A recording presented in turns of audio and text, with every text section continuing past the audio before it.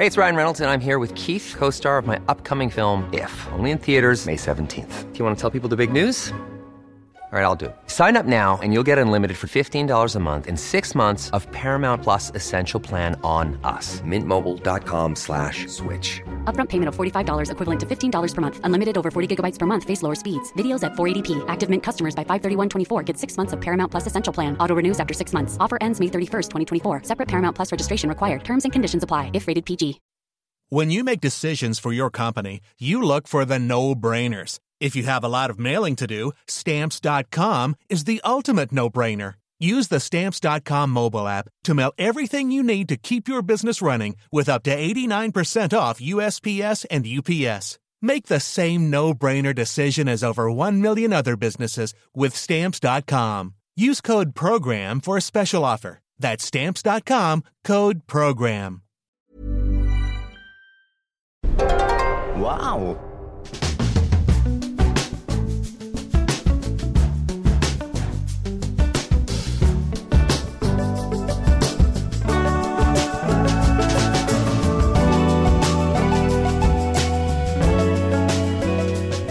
Hello and welcome to the Abroad in Japan podcast, probably the best way of learning about life in Japan without actually being in Japan. I'm your host, Chris Broad, and this week we're joined by not Pete Donaldson. He is away again. Let him having a rare holiday.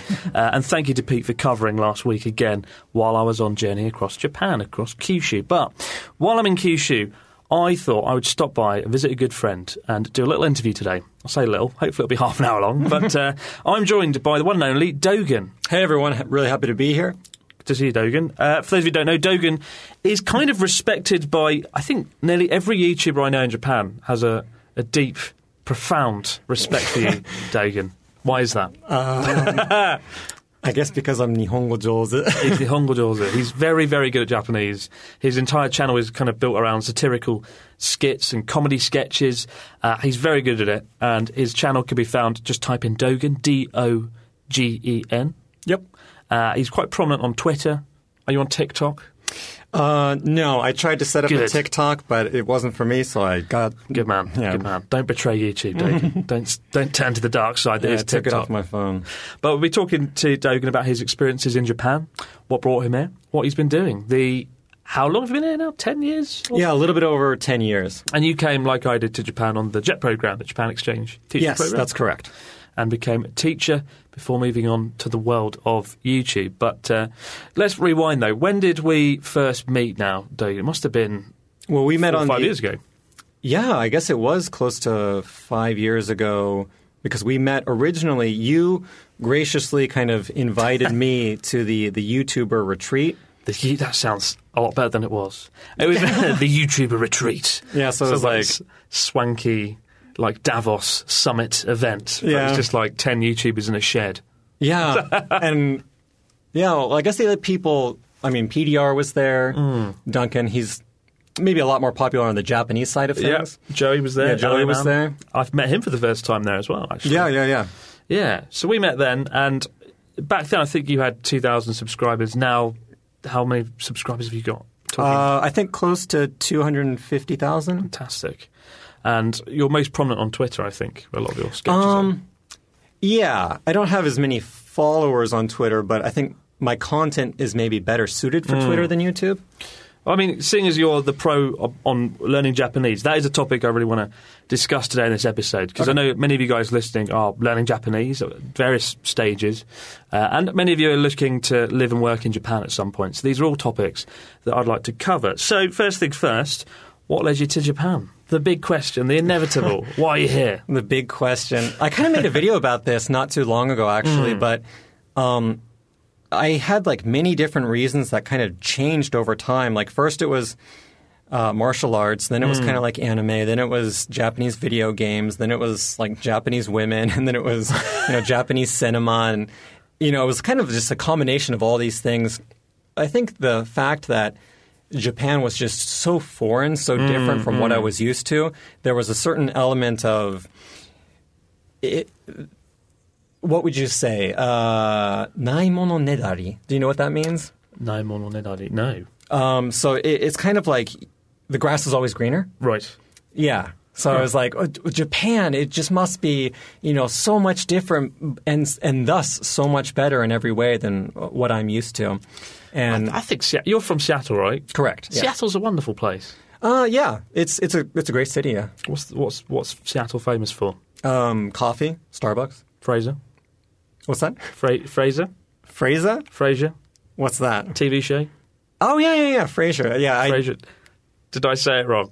I don't know. Frasier. I haven't watched it. Me neither. I've seen a few episodes. Me neither. It's quite good. But and so, I mean, so it sounds like you were interested in every kind of facet of Japanese pop culture. Yeah. And I think that's why you are so popular amongst YouTubers and folks living in Japan, because you are very much deeply invested in studying Japanese culture, the language, the way of life, in a way, and you've done it very successfully in a way that most of us haven't, including myself. Like, I know a lot about Japan, but I'm nowhere near your level when it comes to the language and the culture, I feel. So, is that fair? Yeah. I mean, well, it's fair because we just took kind of different trajectories in terms of like YouTube. I mean, I came to Japan because I was more interested in trying to live in a different culture. I didn't know much about Japan before I came. I was more intrigued by what I would learn and how it would change me as a person, I think. And it gave an excuse to put my filmmaking hobby to the test. But I mean, when you moved here, going back 10 years ago, you never thought, I'm going to be a YouTuber, I'm going to be producing videos, I'm going to be making sketches, right? No, but I did think that I was going to become a writer. Right. So that was like my long time dream ever since like before graduating from university. Maybe, I don't know, some people might find this interesting, but one of the Japanese bands that got me into Japanese music, like way back in the day, I ended up meeting them in person during my study abroad. Oh, wow. And that kind of I had a couple conversations with the main singer, and that kind of inspired me to pursue a career related to some kind of art form.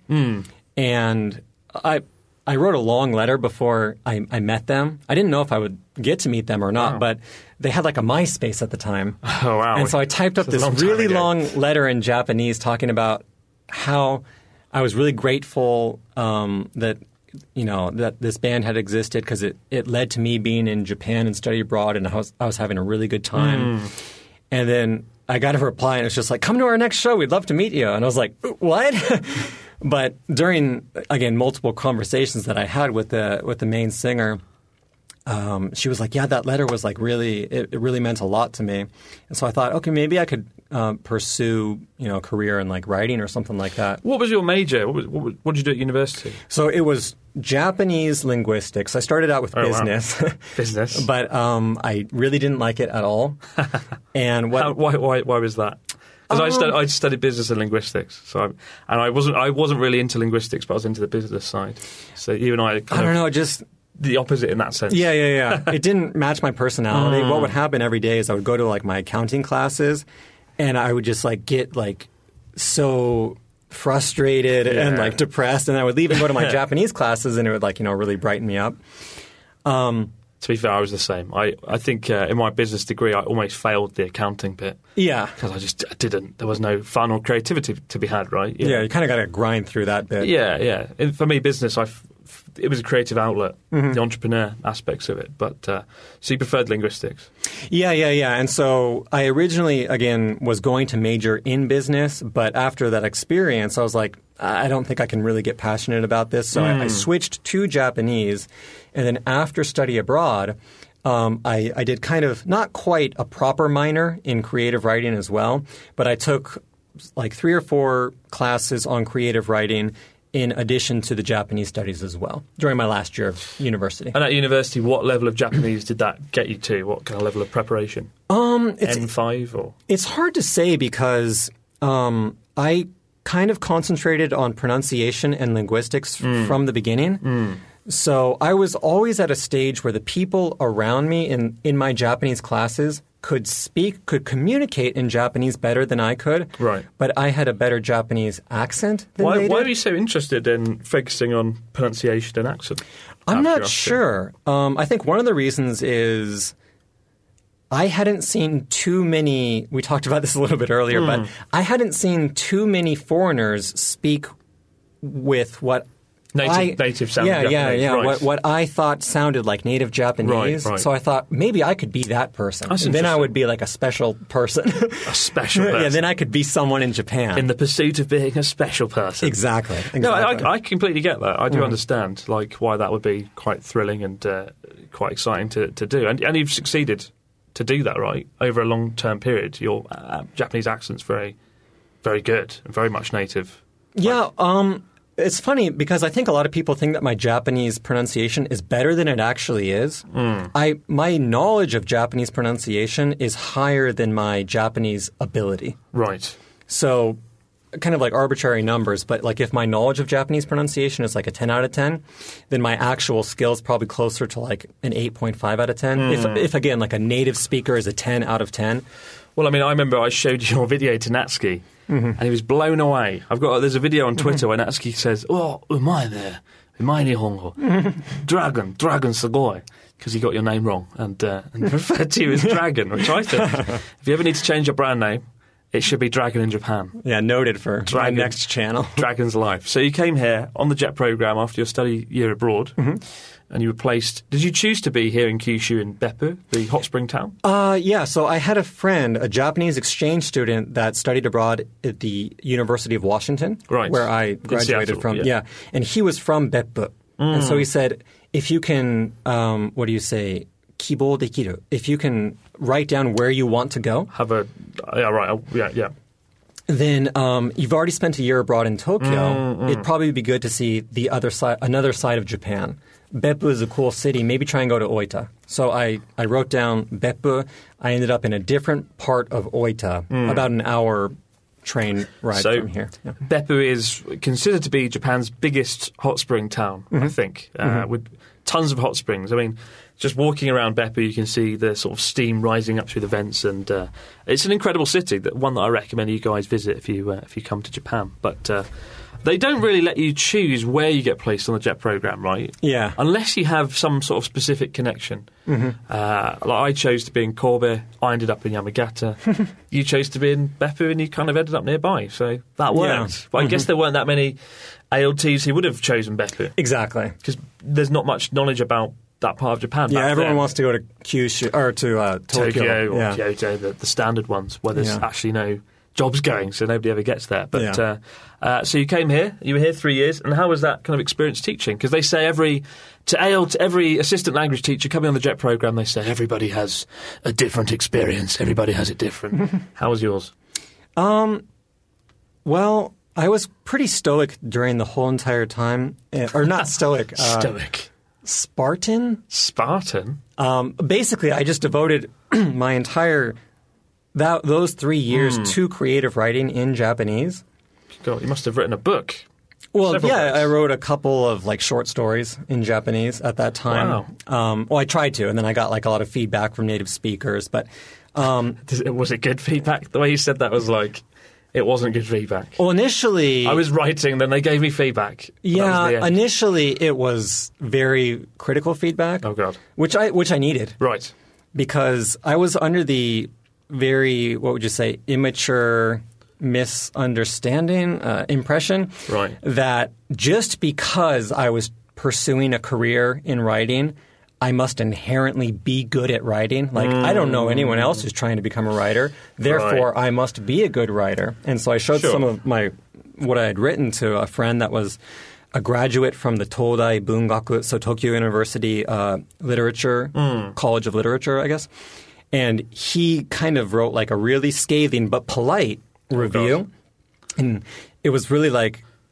I can tell you're very, very, very, very passionate about this, but these are the things that are... what were some of the criticisms, out of curiosity? The big one, and then the one that I've gotten over the years multiple times, is that you're trying too hard because most of the...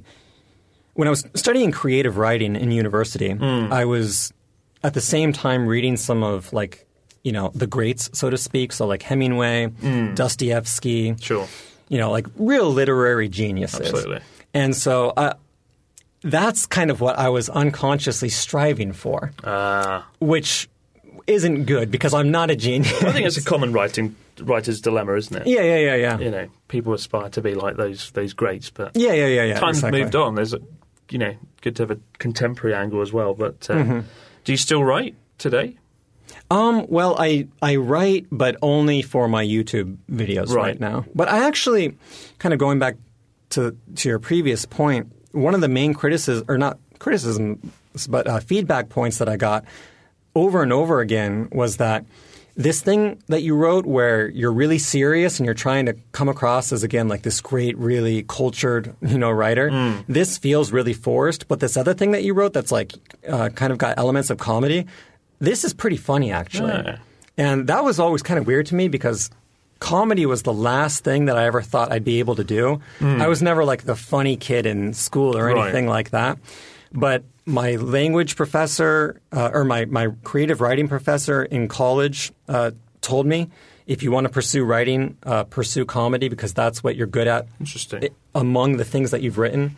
And clearly you are good at it because that's what your whole brand has sort of been built around. Your people throughout the world share your sort of sketches, critiques, your commentaries about Japanese culture, learning the language. Yeah, well, it worked out in ways that I certainly hadn't anticipated. So what are some of the most popular videos you've done?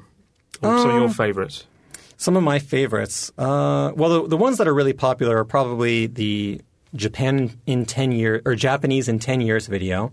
And the whole premise of that video is that Japanese is slowly just becoming English with Japanese pronunciation. Oh, yeah, I remember that one. And actually, it's not in 10 years. It's already like that. Yeah. Have you got some examples from that video? Oh, yeah, sure. Off the top of your head. Like if you say brainstorming, people like regularly say brainstorming in Japanese. Or like one that really, I don't know, this people will say like, who are you to say? It's, you don't have control over the Japanese language, but I much prefer the term zaiakukan, which means guilty, than guilty, which is something that many Japanese people are starting to say. There's a lot of expressions like that. Isn't good timing one as well? Good timing. I've heard probably, yeah. Like good timing.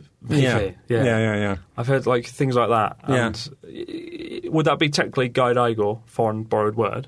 Yeah, so it's funny because if it is, Japanese pronunciation of a foreign word, then it is like what you just said. It is gairaigo. It is actually Japanese. And oftentimes those words have slightly different meanings than their English or native counterparts, so to speak. So like naive is a good example. Naive. Yeah. In English, naive, one of the main meanings of it is you don't have a lot of knowledge of like a particular thing or you're kind of like sheltered, right? Right. You don't, know the world so much. But in Japanese, the nuance is more like you're a very emotional and sensitive person. So like I remember an ex-girlfriend once, and I am quite a sensitive person. That's just kind of my personality. And one of my ex-girlfriends, I was having a conversation with her, and she said, yeah, you really are quite naive. But she said it in Japanese. Right. So I thought she was saying you're really sheltered and you don't know a lot about the world. And we got in like this big fight over it. Oh, God. And then like after the fact, like when we were on like the verge of breaking up 2 weeks later, I was like, oh, you weren't actually saying that thing to me. You were actually saying something that I agree with. I just didn't realize that the words have different meanings across languages. It's interesting. I wonder at what point English words become accepted into Japanese language. Like, how does it begin? How does that process begin? Well, I think this is kind of just my own perception of the phenomenon, but I think some people believe that using English makes them look more cultured. Okay. And so they kind of intentionally mix in English loan words in the place of Japanese words. It's certainly quite prominent in products, right? In products and in marketing. English has an air of prestige, except it doesn't because they often fuck it up. Yeah. The English comes off sounding really silly. But you think that's where it begins then? Yeah, I think the point about advertising is very true. Like recently, I've seen ads that say like business person rather than like jinzai, kokusai jinzai, like, Right. international talent. So, yeah, I do think it's a way of, it's a method that people use to try and stand out, among other things. It'd be interesting to see how that goes on as time progresses. More and more words become adopted. But going back to your time on Jet, in between writing masterpieces and creative writing, how was your experience teaching? How old were the students? Well, I started out with just middle school, 2 middle schools. So what, it's about 12 to 16? Yeah. Right. And then during my last year, the Ministry of Education passed whatever it was, not law, but policy to implement English into elementary schools as well. Okay. So during my last year, I started teaching at 3 elementary schools as well. Oh, God. Yeah. That's a lot of skills. Yeah. So to be frank, I never really enjoyed teaching English. I really liked interacting with the students and trying to like show things that were very foreign to them. Like I had a couple of students that really,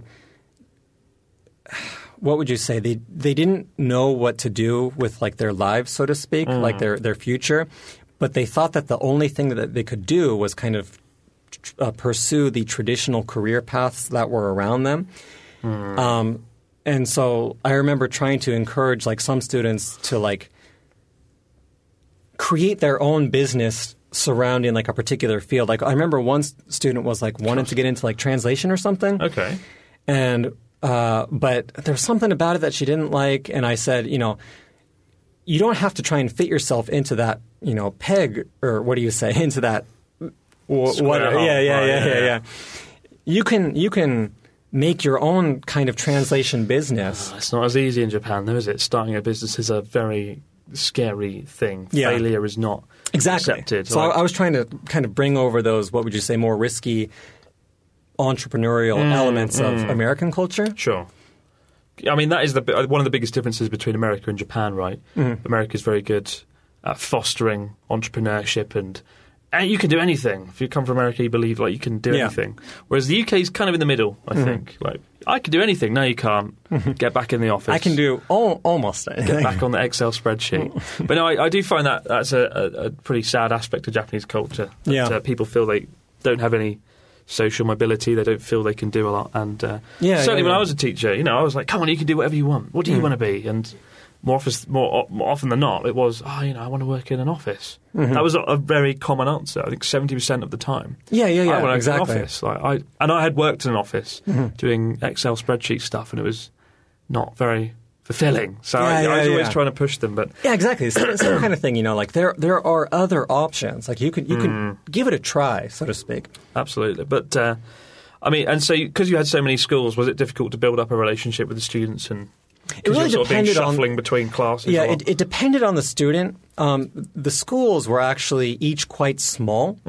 So despite going to multiple schools, I knew all my students by name. Oh, that's cool. And like the ones that were particularly interested in English, I was obviously much closer to. Yeah. But it was not as difficult as you might imagine.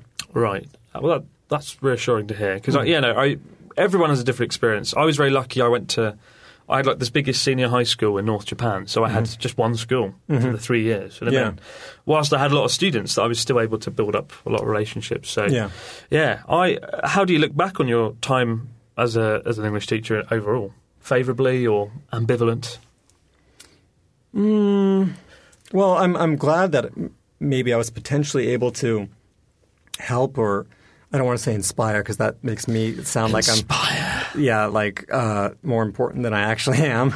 But hopefully I was able to help the students that were interested in learning English. And I certainly know that the JET program offered me a lot of opportunities for kind of my future in Japan, so to speak. Like it gave me an opportunity to work in a Japanese environment. Yep. Learned a lot of Japanese, learned a lot about areas of Japan that aren't Tokyo. Sure. And you don't regret going on it at all? No, not at all. That's reassuring. Yeah. I must admit, I don't think I've ever met anyone who's really, truly regretted going on the JET program. And that's pretty reassuring. And whilst I share your I'm completely in the same boat as you. I don't know how easily I can quantify the impact that I had, but hopefully there are a few students who I was able to help, and that's the only thing you can take away from it, really. Yeah, like I wouldn't want to be an English teacher again. No. But again, that's not to say that I regretted the time at all. No. I learned a lot during that time. And you, like me, we've both done 3 years, right? I think any more than that, and I would have gone insane. But that was the right amount to enjoy it, to learn from it, and to get out of it. But one thing that we talked briefly about during a Q&A that we did a couple of years ago on my channel is that one of the things about the JET program is that depending on what you studied in university, oftentimes you don't actually use what you studied in the JET program, and you kind of, depending on your situation, you can end up kind of as just like a tape recorder. Yeah. And it can be very stressful to be in that situation and watch your friends back home kind of climb up their career path. Like I had friends going to like Google and Deloitte and Accenture, and I was like, here I am, not making any progress.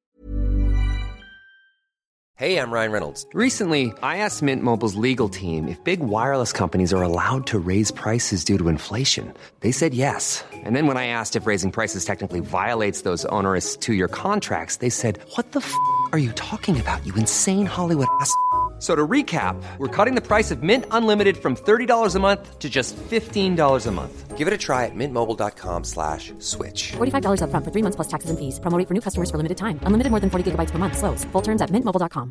Hey, it's Ryan Reynolds, and I'm here with Keith, co-star of my upcoming film, If, only in theaters May 17th. Do you want to tell people the big news? All right, I'll do it. Sign up now and you'll get unlimited for $15 a month and 6 months of Paramount Plus Essential Plan on us. mintmobile.com/switch. Upfront payment of $45 equivalent to $15 per month. Unlimited over 40 gigabytes per month. Face lower speeds. Videos at 480p. Active Mint customers by 531.24 get 6 months of Paramount Plus Essential Plan. Auto renews after 6 months. Offer ends May 31st, 2024. Separate Paramount Plus registration required. Terms and conditions apply if rated PG. When you drive a vehicle so reliable it's backed by a 10-year, 100,000-mile limited warranty, you stop thinking about what you can't do and start doing what you never thought possible. Visit your local Kia dealer today to see what you're capable of in a vehicle that inspires confidence around every corner. Kia, movement that inspires. Call 800-333-4KIA for details. Always drive safely. Limited inventory available. Warranties include 10-year 100,000-mile powertrain and 5-year 60,000-mile basic. Warranties are limited. See retailer for details. This show is sponsored by BetterHelp.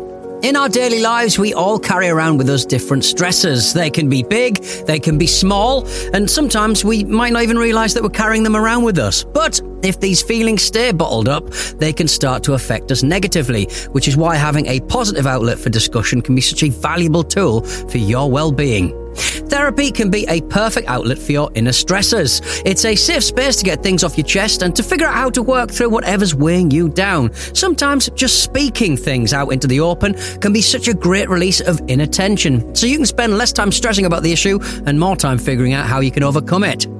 So if you're thinking of starting therapy, give BetterHelp a try. It's entirely online and designed to be convenient, flexible, and suited to your schedule. Just fill out a brief questionnaire to get matched with a licensed therapist and switch therapists at any time for no additional charge.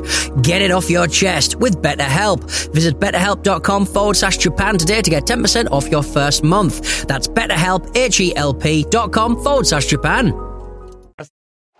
Join us on the Football Ramble as we explore the ridiculous world of football. We bring in-depth analysis of the biggest moments, like Bruno Fernandes's one-eyed penalties. Sounds like a Metallica song. Yeah, it does. But obviously, with one eye open. but if you have one eye closed, you know your perception. So imagine if he tried the dink and it just went 2 feet in front of him. Yeah. Every weekday we cover the good, the bad, and the Newcastle. Although Shelby wasn't surprised either. He said the way they play isn't great. And you couldn't fucking beat him, could you? Could Shelby be the mole? Bruce accused them all of treason. To the Geordie nation. Yeah. Putting the football world to rights. If you want to put a message on a T-shirt under your shirt, slagging off your man, that is an absolute minefield in the dressing room. Don't worry, lads, I put it in another language. Do you know how many languages that man speaks? Not with Roy. Yeah. I like wash with Roy. We're here with the biggest stories from the sport we love, and we want you to get involved too. Search the Football Ramble on your favourite podcast player to listen now. This was a Stakhanov production. I definitely had days when I was standing in front of 40 students going, I like penguins, repeat after me, I like penguins. And I thought, what the fuck have I done? Why am I doing this? I studied for 3 years, I spent billions on my degree, and I'm standing in a room being a tape recorder. But that was my first year. After that, I really pushed back. And the teachers, I had 10 teachers I worked with, and over half of them were like, Chris Sensei, you do what you want. You kind of go along with it. And so those were the classes where I was able to get students to write a short film or do skits or act things out. And those were, I was able to kind of have impact and enjoy it. And, you know, the coolest thing I did was get the students to make a magazine and things like that. So, yeah, it was fun. But no, definitely there were a lot of classes that are like that. And inevitably, if you come and teach in Japan, whether it's JET, whether it's NOVA, whether it's any teaching program, you will find yourself doing that and having that, have I chosen the right path here moment? Yeah, and that's one of the reasons that I always encourage people that are doing English teaching to develop another skill set on the side unless you actually love English and would just and be just as happy teaching English outside of Japan. Right, absolutely. Yeah. I mean, I was lucky during my time teaching. I learned Japanese in my free time. I was able to build the YouTube channel. So I got a lot out of it in that regard. But, yeah, what an experience it was. Yeah, it's pretty cliche to, like, quote Steve Jobs at this point, but one of the things that he said at his, like, Stanford speech is, you don't know how the dots are going to align.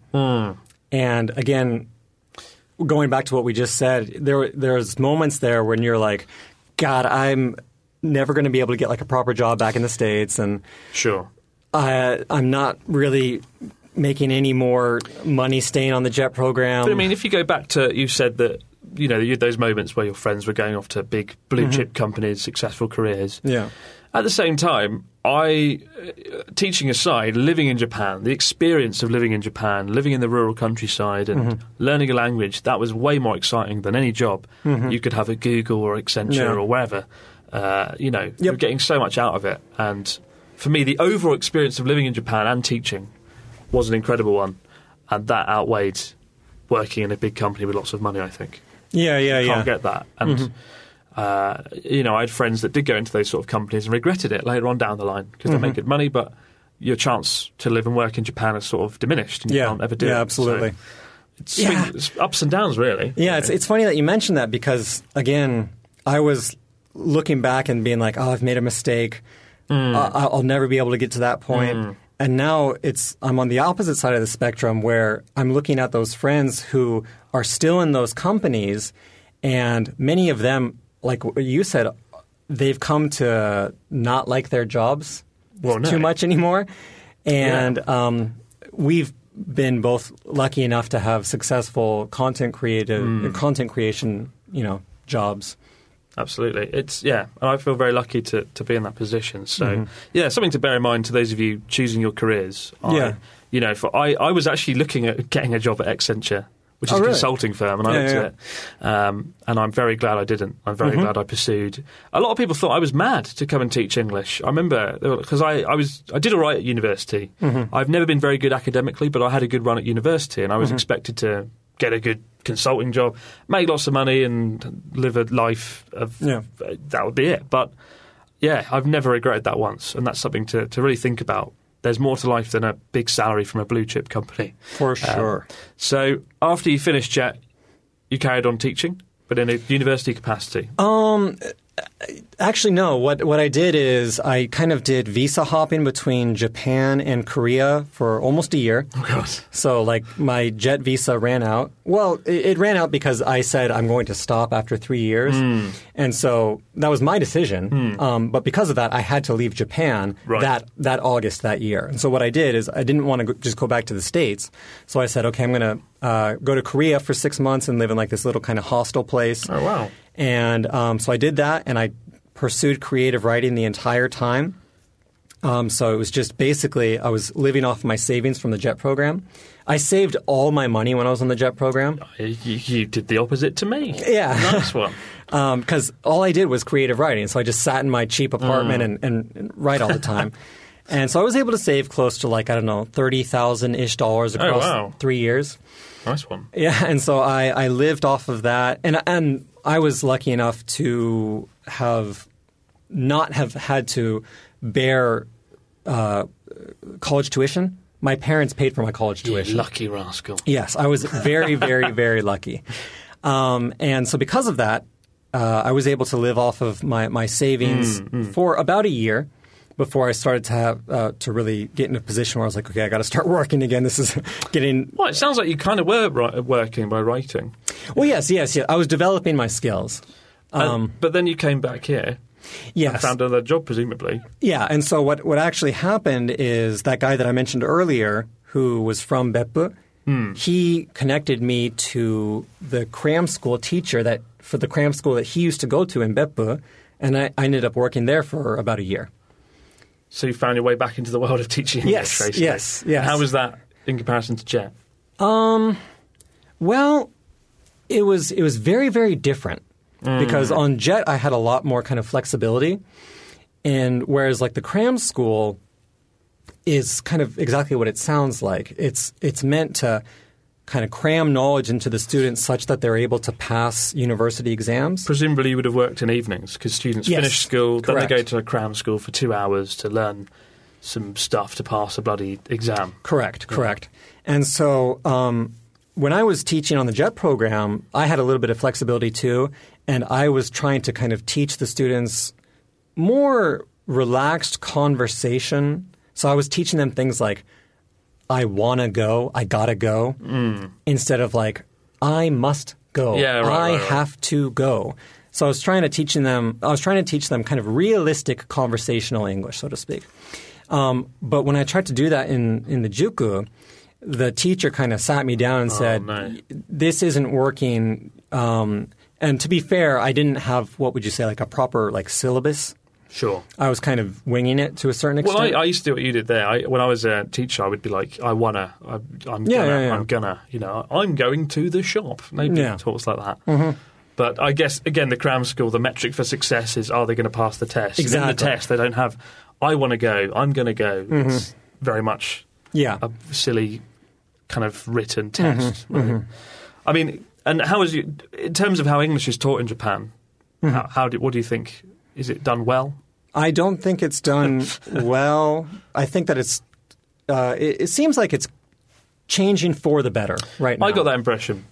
Just in my last year, they started focusing a lot more on conversation. Yeah. Which is good because I think it's very much textbook heavy. It's very much written and writing. And the best part of the funnest part of learning Japanese for me has been using it in conversation in everyday life, talking to friends like Natsuki or Ryotaro. And so I feel like they need to focus more on that because students will understand why English is fun. Yeah. And a lot of the students don't understand why they're learning English as well. Yeah. I tried to teach them, like, if you learn English, you can live in every country in the world because it's the global language and you've got a lot more business opportunities, a lot more work opportunities. I always pushed that because I got the impression the students, certainly in the rural area that I lived, they were like, why do we need it? Yeah, work on a farm or an office. Exactly. You know, and a lot of my Japanese friends in their 40s regret not being better at English later on in life. But so after the cram school, what happened then? Okay, yeah. So actually when I was working at the cram school, the teacher there that hired me, she knew that I was trying to pursue writing. And she very, very graciously kind of hired me with a minimal work schedule such that I could teach just enough in order to get enough money to like pay my rent. And then if I was frugal, I could live off of that and also practice writing or, just try and write many hours each day. And that's what I did. Oh, wow. And then during that time, I met my now wife. Yeah. And it became obvious to me that if we were going to have a future together, that I would need a proper job. And so I applied to Ritsumeikan Asia Pacific University, and I got a job there doing student recruitment. And that was like my first, like, what would you say, proper job. You're saying the JET program isn't a proper job? Well, it wasn't as, what would you say, demanding as like what I did at AP. Right. And throughout this time, what level are we talking for your Japanese? Like when you're on the JET program, how good was your Japanese?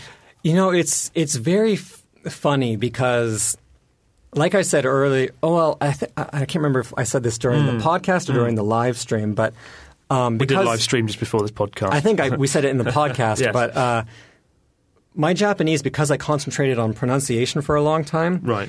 My pronunciation was always pretty decent compared to my peers. Yeah. But I had to play catch up big time after graduating from university. Right. And so during kind of like those years concentrating on the creative writing, I was doing that in Japanese. And so it was a little bit odd because I never got like really good at kanji or really good at like advanced grammar or anything like that. But I did get to a point where I became confident in doing a very specific type of creative writing in Japanese. And so my conversational Japanese was certainly, better than average. But I mean, there's many people who speak conversational Japanese better than me. Have you done the JLPT tests? Yeah. What point did you pass JLPT N1, for example? So I did like a practice test to assess my Japanese during, I think, my first year of the JET program. Yeah. And I scored into the N1. Wow. But then when I started studying for it, I was like, wait, this is like way too hard for me.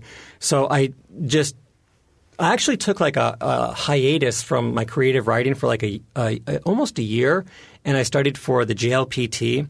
But it was funny because I studied in a way that was similar to the way that I'd studied for tests in the American education system. Right. And what I mean by that is that it's basically just testing your knowledge, whereas the JLPT, in my opinion, to a certain extent, it's testing your knowledge and your ability to take the JLPT. Yeah, it's a funny old exam. I mean, I've taken N2. I took it once on my only 2 years in studying Japanese. And I did it as a test run, but I was able to get about I got like 49% or something, which is pretty good for 2 years of studying Japanese. Oh, yeah. And I regret not carrying on studying and passing N1, something I'll have to do eventually, inevitably. But it seems like a lot of the textbooks that teach you how to pass the JLPT exam, it's about passing the exam rather than the knowledge itself. Exactly. Which feels inherently wrong. Yes.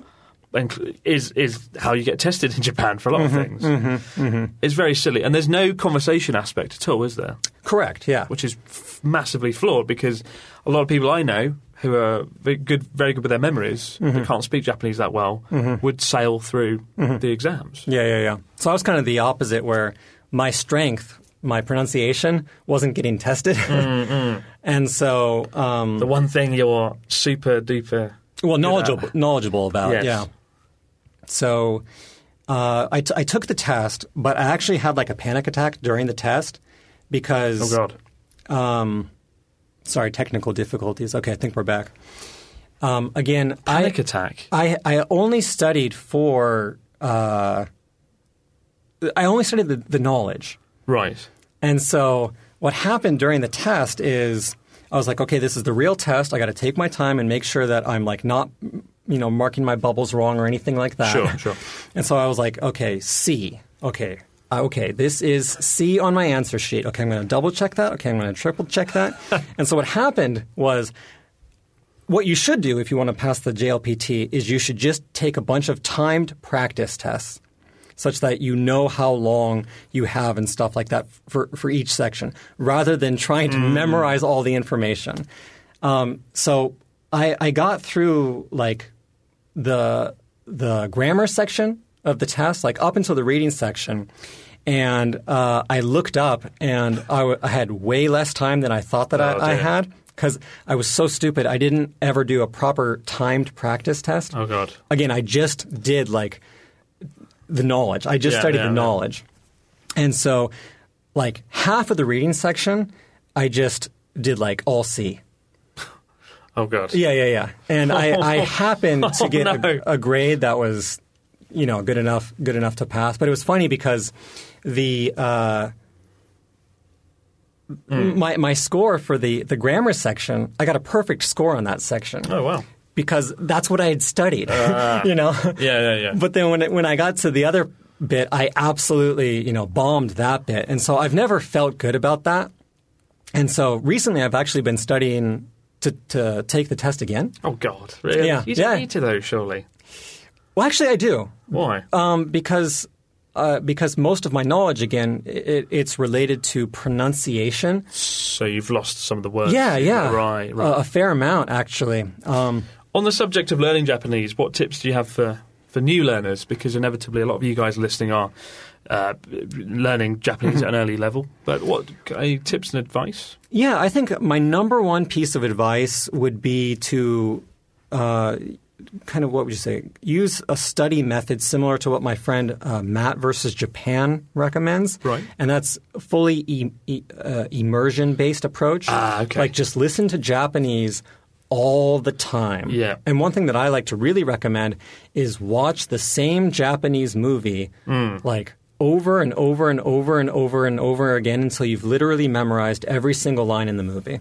It's a good idea. Yeah. Certainly when I was in my first and second year studying hardcore immersion, when I, after a long day at work where I'd be exposed to Japanese listening and I'd use it, I'd have like a TV on, I'd watch a sitcom or something, and then I'd pick up the words in that as well. So it's a really good idea. Full immersion.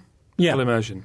Yeah. Try and watch things, try and listen to things in between studying. So it comes up. Yeah. And you'll say there's nothing more rewarding than learning some new words or some grammar and then hearing it. Yes. Or, hearing it for out sure. and about. Yeah.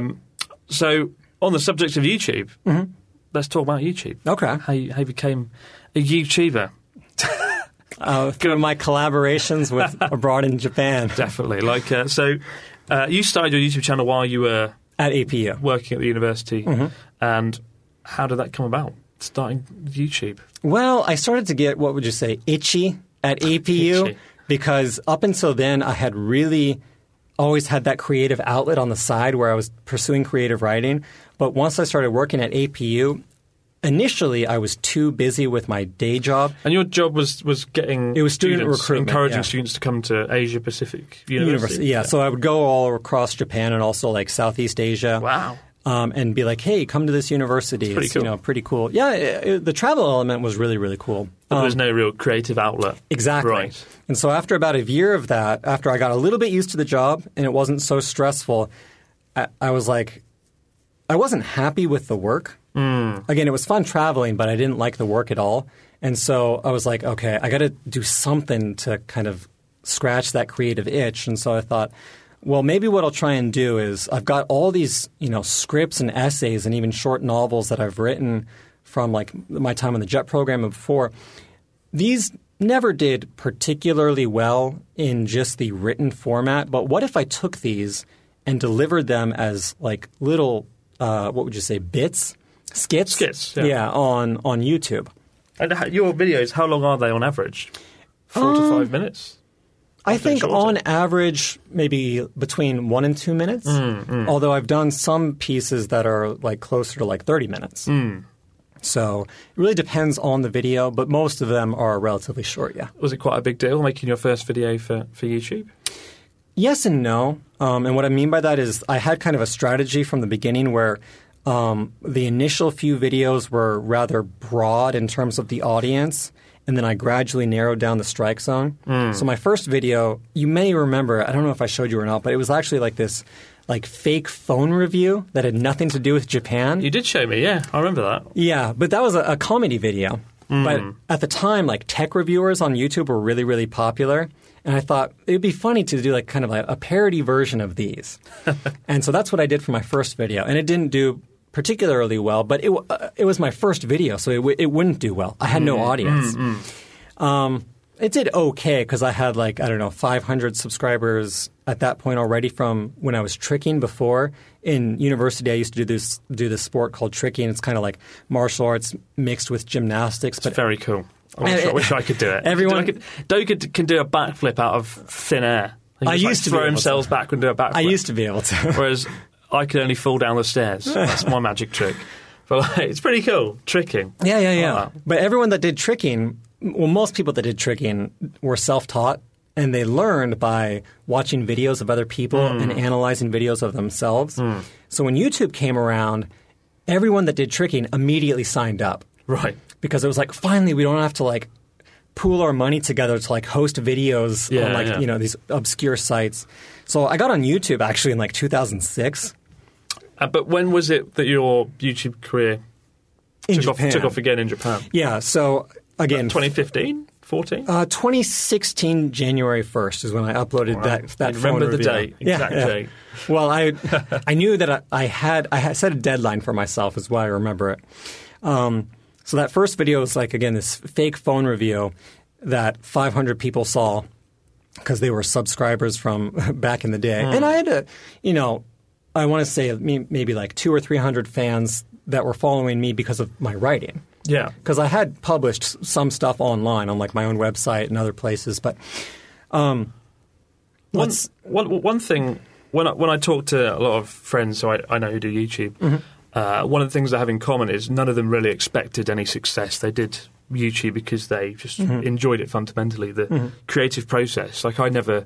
For the first 2 years that I did this, I don't think I even knew you could make money from YouTube until 2 years in. But like, did you have any expectations from it? Do you think my goal is 100,000 subscribers? I'm going to get this, or was it just I just enjoy doing this and we'll see what happens? Like, was there any strategy? Was it any expectations? Success?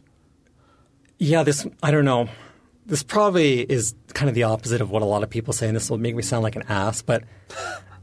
I went in with the mindset, I'm going to make this work and I'm going to become successful at this. Right. And so I uploaded a video no matter what, every single Monday, every week for, I think, 2 years, at least until my kids were born. Yeah. And it was during that time that my channel really had the what would you say, the big growth period that it did. Consistency is one of the most important aspects of success on YouTube, right? Yeah, you know. And again, the thing that might rub people the wrong way is I did have confidence in my writing ability. I felt I'm good enough to at least get to a point where I can do this and get by for a living. And how long were you doing YouTube while you were working before you were able to become a full-time YouTuber? Because you did it in a relatively short space of time compared to someone like, I think myself, it took me 3 to 4 years, maybe. Yeah. Before I was fully invested in YouTube and I was doing YouTube full-time. Well, let's see. I guess it was closer to two years, although, to be fair... when my kids were born, I want to say my kids were born about 2 years after I started properly, trying to do YouTube. And then I went on parental leave from APU for 1.5 years. So I was still technically an employee there. And paternity leave. Yes, exactly. Genius. Exactly. Oh, that's the best time to start a YouTube channel and really grow it. Yeah. I didn't actually end up with more time because I was now raising 2 kids. I have twin daughters. But I was able to still upload, not as consistently as before, but I was able to upload, and I tried to also maintain what I thought was the level of quality that I had kind of established up until that point. And after... I had a 5-year contract with APU, so I was on the parental leave for 1.5 years. And when that was over, my Patreon was doing well enough that I just went on to Patreon. Yeah, and this is something that's really interesting that might be relevant to smaller creators or folks who have a kind of a niche target audience. You built your kind of YouTube business around Patreon to some extent. You because you're so good with pitch accent and Japanese, you created a course that you sold through Patreon, and then that became almost a bigger part of business than your YouTube channel, right? Oh, yes, much bigger for me, yeah. Which is fantastic, I think, because it can be difficult as a YouTube creator. You've got to find your niche, and often your niche isn't big enough to create the ad revenue to live and build a business. So I think that's a really interesting strategy, and I often talk to people with different sectors who have a kind of a niche market. Yeah, it was the Doga model, as I call it. Well, what had happened was... I think I was like, I don't know, 6 or 7 months into YouTube. Yeah. And I was like, okay, I must, be close to making some decent money by now. And then it was around that time that also my channel got monetized. Yeah. And then I got my first paycheck from YouTube, and it was $2 for a month or something. And I was $2. This is not going to work. And so actually what happened is around that same time, one of my videos, someone from the Learn Japanese Reddit, there's a Reddit about learning Japanese, they posted my video there, and it got a bunch of upvotes, and I saw 1,000 new subs overnight, and I was like, where did this come from on Twitter? And someone said, oh, they posted it on Learn Japanese. So I went over there and I said, I'm the creator of this video. Ask me anything.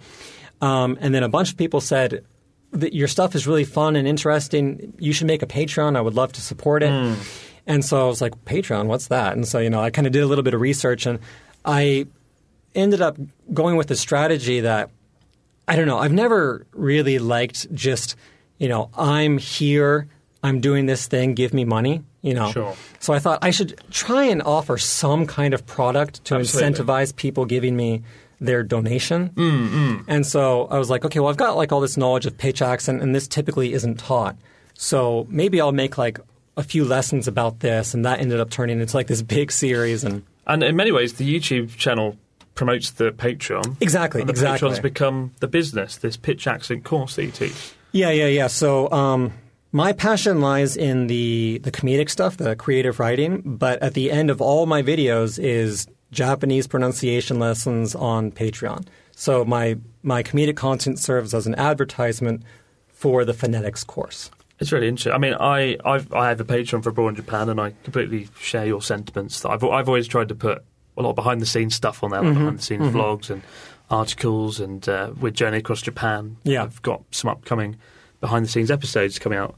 And when I started Patreon, which was around the same time you did, I felt a bit guilty. This idea of asking people to sort of invest or believe in the channel like that. Yeah. It's a big leap, but I'm glad it's become more of a mainstream thing now, and everyone's on Patreon these days. And I think it's great for all creators. And you can set up a Patreon for so many things, and it's just opened the doors for the creative sector as a whole. People who are creative. There's demand for these products and services that it was just invisible up until this point.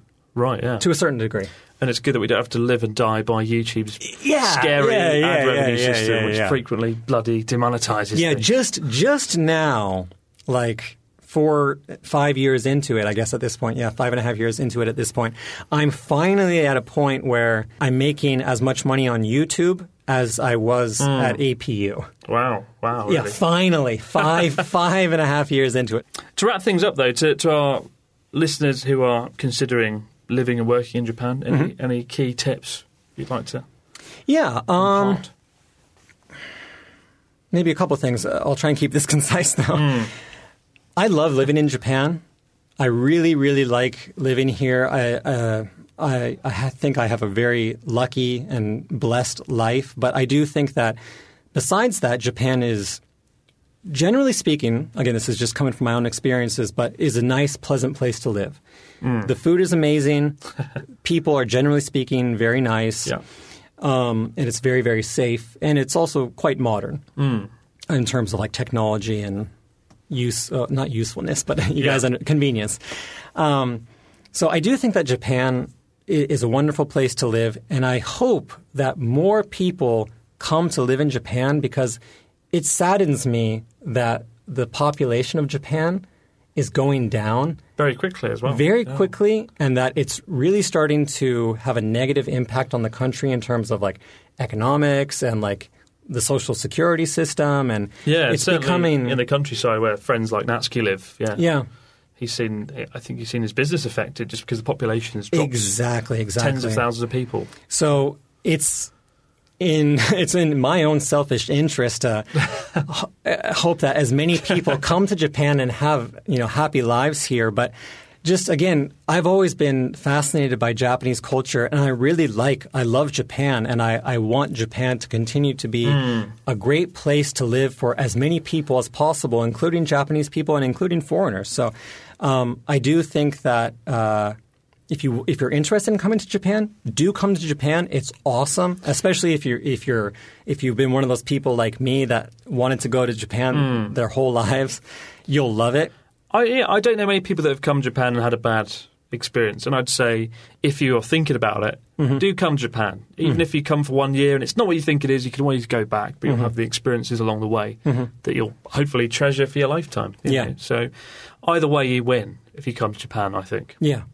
And then the other thing I was going to say is that English can be a great way to get your foot in the door, but I think the key to a successful life in Japan and for the long term is knowing what you really want to do for work. Absolutely, yeah. So if you do get your foot in the door through English, develop a skill set again on the side and make sure that that's something that you actually like to do. And from the get-go, when you come and start teaching, start thinking about the next thing. So have a roadmap. And you've got a 3-year head start if you are teaching for 3 years. But no, so thank you so much for coming on the show, Dogan, and sharing your story. Yeah, it was you can awesome. check out Dogan on YouTube, on Twitter, D-O-G-E-N. D-O-G-E-N. Dogan. But thank you very much. And we'll be back on the podcast on Sunday, guys, do it all over again. But for now, no matter where you might be, out there in the big wide world, enjoy the rest of your week, and we'll see you on Sunday. Have a good one. See you guys.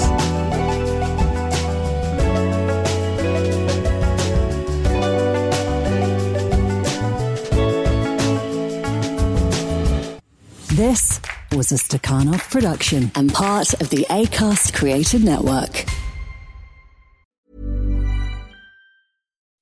When you make decisions for your company, you look for the no-brainers. If you have a lot of mailing to do, Stamps.com is the ultimate no-brainer. Use the Stamps.com mobile app to mail everything you need to keep your business running with up to 89% off USPS and UPS. Make the same no-brainer decision as over 1 million other businesses with Stamps.com. Use code PROGRAM for a special offer. That's Stamps.com, code PROGRAM.